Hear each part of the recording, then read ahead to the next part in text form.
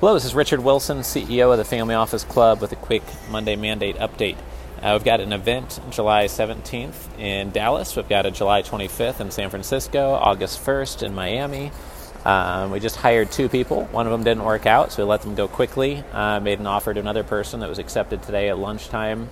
We are glad to hear.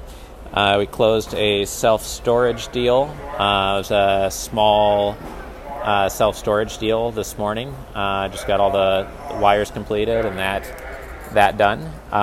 In addition to that, we're really just gearing up, getting a Super Summit date set here real soon. We're going to be announcing that. That's our annual 1,000-person event that we do in December each year in Miami. And we're planning out the 2020 calendar, what cities we're going to be in and when and how often, with what workshops.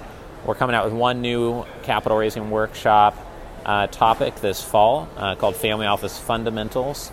And then next year we'll be coming out with another workshop idea as well. So that'll put us at a total of 5 workshops plus Capital Con plus our private investor summits, for those of you that are looking to complete all the different types of workshops that we put out on investor relations and capital raising. And then, of course, a segment of our events are just private investor summits as well that have 30 investors on stage in a single day, and those are usually our most popular.